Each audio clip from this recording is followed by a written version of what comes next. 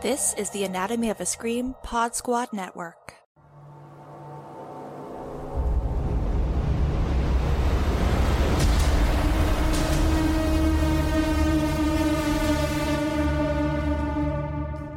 Welcome back to You Should Watch, a genre TV recap podcast. I'm Joe Lipset, and I'm joined as always by Sheree Bohannon. Hey, Joe, hey! Oh boy, Sheree, we are talking about Black Summer, Season 1, Episode 3, Summer School. And yeah, I mean, that title pretty much says it all because we're spending this whole episode inside a school. Right? And So, like, we've talked a little bit about how it's not what we expected. Mm-hmm. And I love not getting what I expect because that keeps life fun. Sure. But I feel like this episode, granted, it had its tense moments and it had some things that were nice. But I didn't need this episode. I did not need this episode. It's all feeling a little bit slight.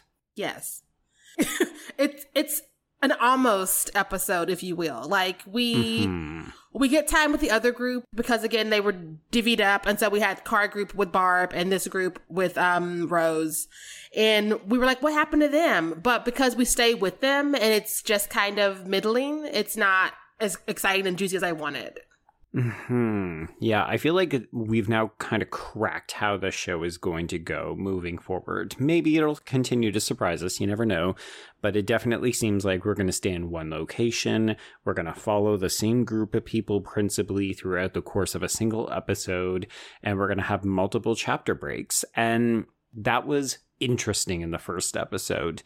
It was a little tedious in episode 2. And in episode 3, I'm like, something has to give because the frequency of these chapter breaks is they're just too frequent. Like, it's happening all the time to the point where a character runs in, like Rose runs into a room, she gets locked in there, and then we get another title card, but it's been maybe 90 seconds. I'm just like, what are we doing? Exactly. And I get it. They have a thing and they like it. It's their aesthetic. But it's not really serving the story right now. No. Maybe it will magically and I'll be like, let me eat some crow. But Sure. But at the moment, and just like, you are taking away from whatever you are almost doing, because it was almost tense at so many points and times. It was almost interesting. And then new title card. And I'm like, well, never mind. Yeah, and we just have to reset over and over again. Like, there's a lot in this episode that could be really juicy. You're right. There's a lot of potential tension building, but too often it feels like the show is undercutting itself to be like, ooh, look, we got another cheeky title card coming your way. Right? And I'm just like, girl, just do your show. Just make the episode. Because I want to know about these random kids who are living in this school and trapping people for whatever reasons. I want to know. But it's not told in a way that, like, makes me feel like I should care other than me just being nosy. Look. Yeah, so this is interesting. Okay, so folks, we're following Spears, not his real name, but what we have to call him, as well as Rose. And then we have Ryan, who is our deaf character, and Lance, who is a character that is also here. And apparently his sole-defining feature is that he is kind of absent-minded to the point of nearly getting them killed a couple times. Exactly. And I wanted him gone. And a couple times I thought he was gone because he just randomly wasn't there. Then he would be there in a different shot. And I'm like, what's happening? Yeah. Like, until the point where he is gone because he sets off some kind of explosive trap that gets him locked behind a door. And then we just never see him again. And at the end of the episode, we have left the school behind. Maybe we'll come back to him. I don't know. I'm not holding my breath. I hope we don't, because again, he was just making dumb choices for the sake of doing them. And I'm not saying everybody in a zombie apocalypse needs to be smart, but you have to have people who at least make sense.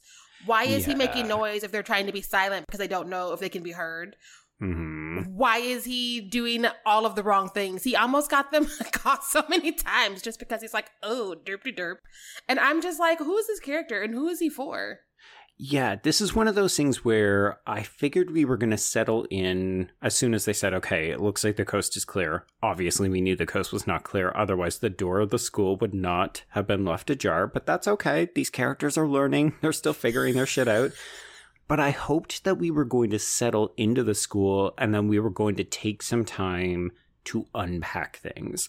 And we sort of get it with Rose and Spears when she starts to talk about, yeah, when we left our house all those many months ago, we all packed luggage. And how fucking stupid were we because we didn't understand the ramifications of what was happening. And that's a good moment. I hoped we were going to get more of it for other characters because maybe it would then explain why Lance is like this. Maybe he's suffering from PTSD. We don't know. But the show isn't giving us those character beats for anybody except Spears and Rose. Exactly. And because we're only getting it for them, I want more because I'm tired of us being cryptic. Like, we're in episode 3. I should know something by now. Yeah, like, what do we actually know about Spears apart from the fact that he is impersonating a military figure? And, I mean, he really is prepared to just fuck anyone in this episode. Like, his behavior in this episode was a little bit telling where he was really happy to say, okay, you want to do that thing? That's fine. I'm gone.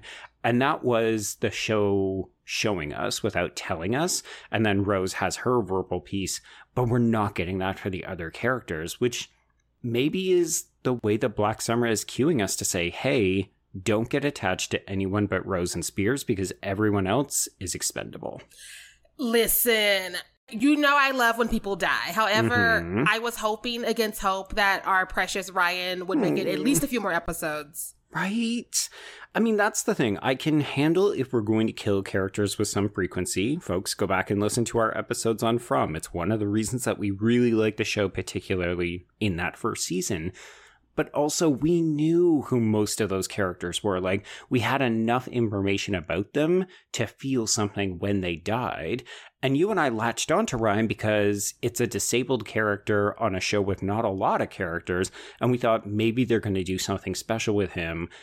But the only reason we actually liked that character is because he was disabled. And we were hoping for that. The show didn't actually give us anything about this character. Right? Which is why I wanted him to have just a few more so we can get to actually like him for actual character reasons, as opposed to we never get to see brown deaf actors work and we never get to see them be a principal cast.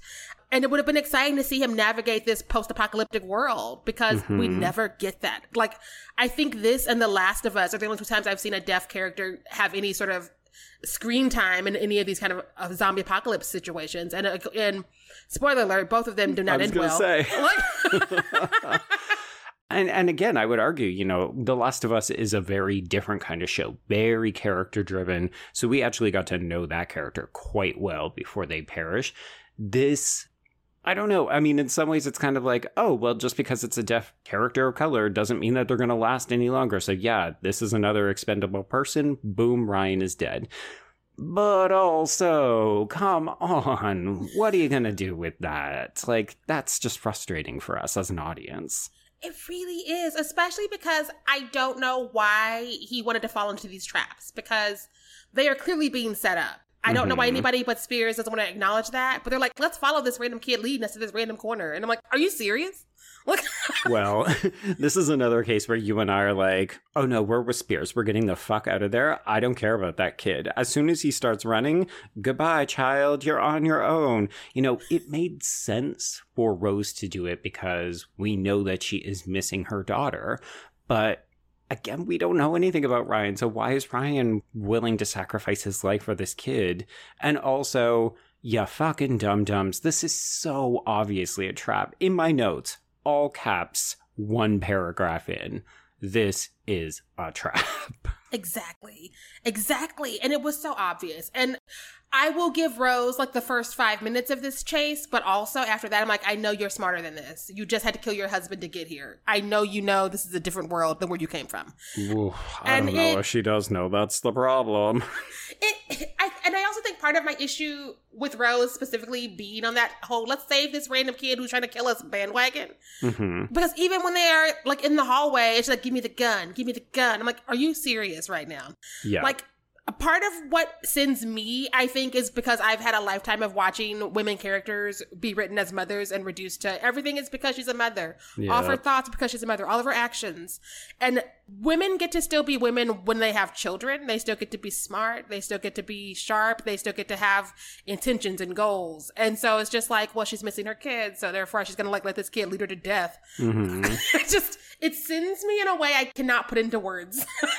Oh, no, I'm right there with you. I find the trope of female characters who don't want children and then have to parent a child and discover, oh, I do have a maternal instinct.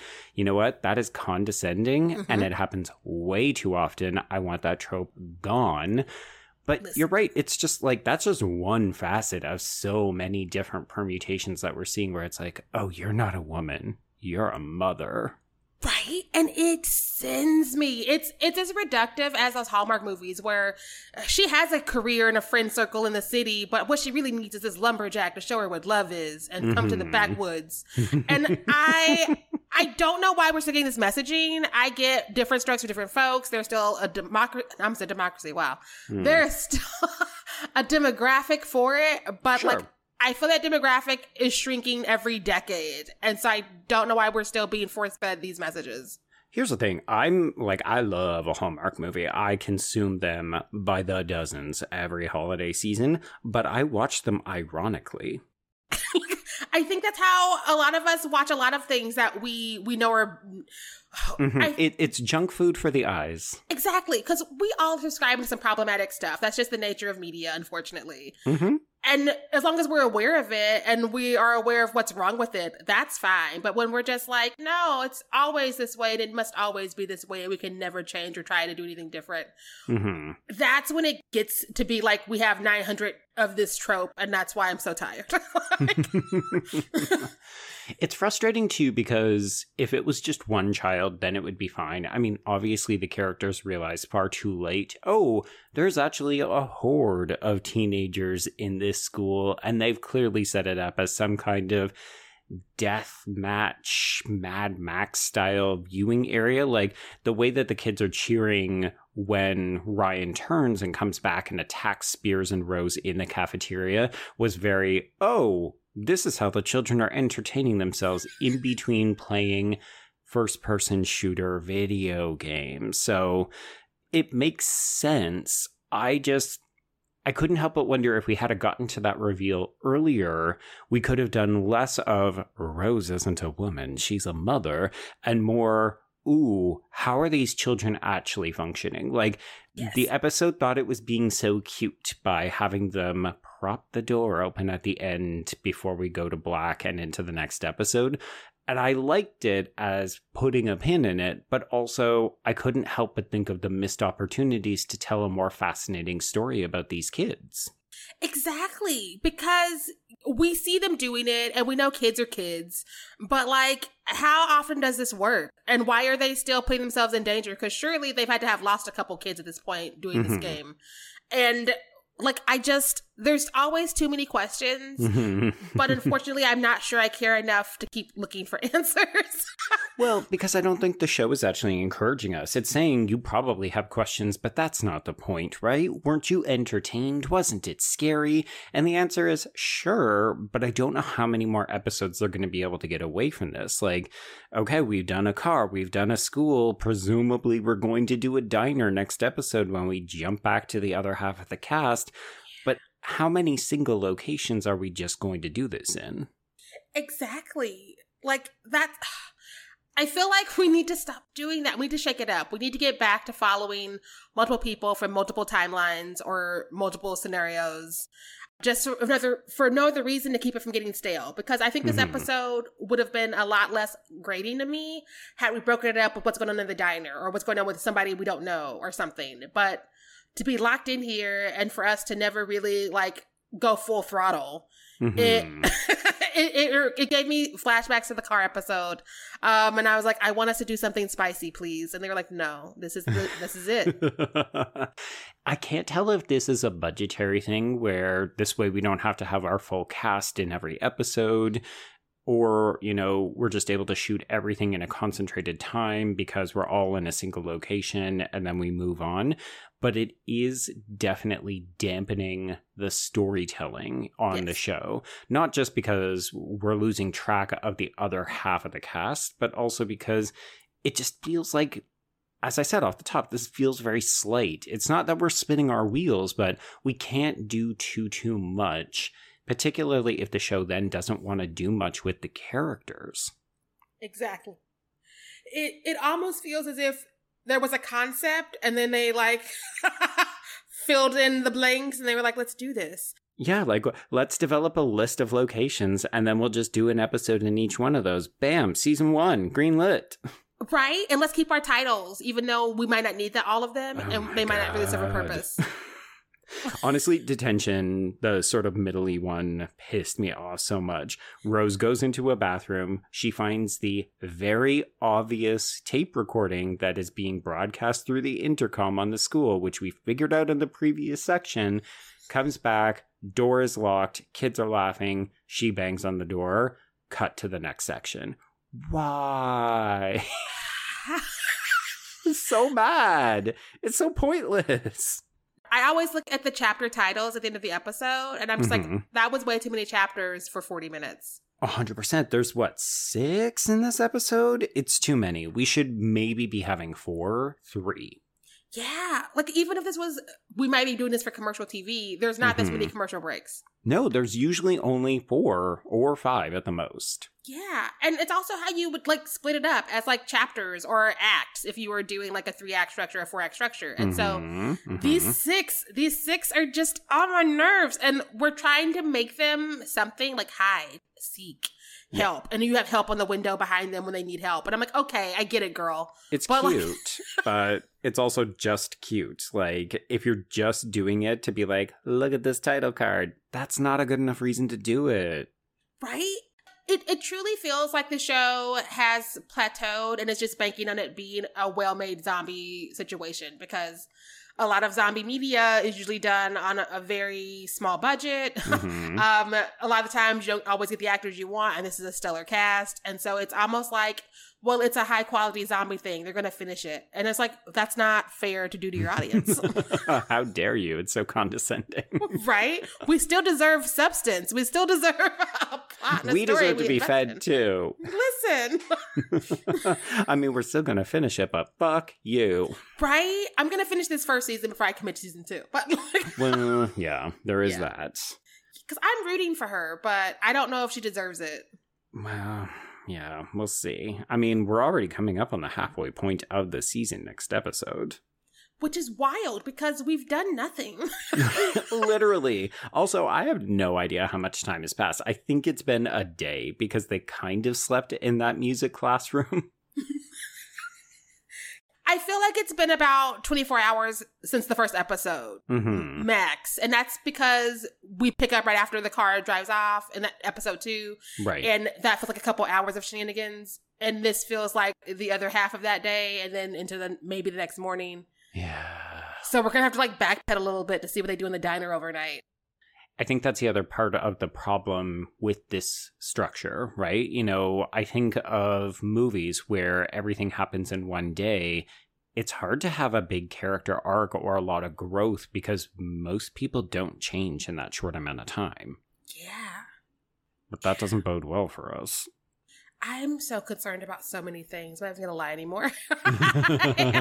Like, enough people said this is good to where I'm just like, it's probably going to do one of those things that annoys me where we get really spicy in the back half. Which I can hope so.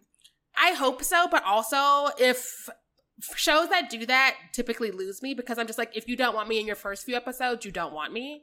if you can't get me in the first couple of episodes, you don't deserve me in the back half. Exactly. You can't be like, let's have awful dates but get married. Like, that's not.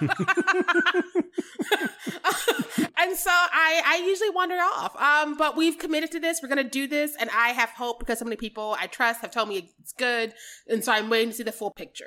Right. Either that or you are being completely gaslit by nearly everyone in your life. Which would be the most awesome and depressing prank, to be like, you all got together and did this? Like, this was your long con? You didn't have more ambition? You just got Joe and Sheree to watch a not great zombie show? Right? It's like, what do we ever do to you guys? Like, all right. Well, okay. So Ryan is dead. Rose and Spears are on the run with this guy who saves them. According to IMDb, this man is Earl. He is played by Nyron Evelyn. I assume we'll get to know absolutely nothing about him and he'll be dead or gone the next episode. But who knows? We'll find out. Like, I'm trying to wonder who's going to be left standing. And again, I love when characters die, but we're like picking them off so slowly and before we get to really know them to where it doesn't really have an effect. Yes, too quickly. Yeah. And I would like to know if I care about any of these people. So I can maybe feel bad or feel happy. I don't know. I don't mind feeling happy when a character dies. I just need to feel something as opposed to no. Yeah, a little bit of, oh, okay. Yeah. I was like, let me cross off Barb. That's one less name to keep track of. Indeed, yeah. I mean, my notes are going to be so messy because usually I can at least rely on a show to give me a couple of consistent characters so I can remember their names. But if we're just introducing new people to kill them off every episode, maybe I'll stop bothering.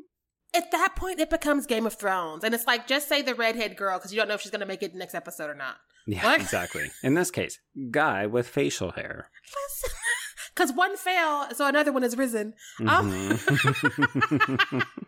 like Slayers. Oh, boy. All right, so presumably next episode, back to the diner. Any thoughts, feelings, concerns? So many concerns, but I'm going to see what happens. Yeah, I mean, I'm more excited to jump back to this half of the cast because we're going to have to deal with the fallout of the black truck and how do we spend time in a tight space with people who actively just tried to run us off the road for our gas. So I'm hoping for a little bit more fireworks and I'm hoping we get to know a little bit more about these characters. I'm hoping that's my favorite episode thus far because it has the potential to do the most juicy things, but will they do it or not? Wow. We will find out, won't we? Yeah. All right, well, Sheree, people want to talk to you about why you shouldn't play the fucking drums during a zombie apocalypse. How would they get in touch with you? You can. That's when I knew he needed to die. Right. You can find me at Miss Sheree on Instagram and Twitter. Where can they find you, Joe? I can be reached at B Stole My Remote, and that's the letter B. And of course, if you want to get both of us, you should reach out to at YouShould_watch because, we both keep an eye on that one. Yes. And it's going to get even spicier now that it's no longer summer, but we're covering Black Summer because we're off season. Off-season summer.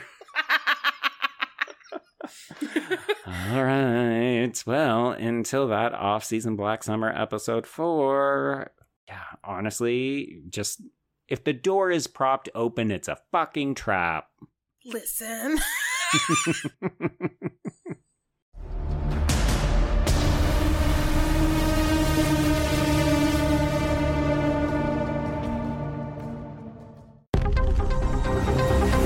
The Anatomy of a Scream Pod Squad.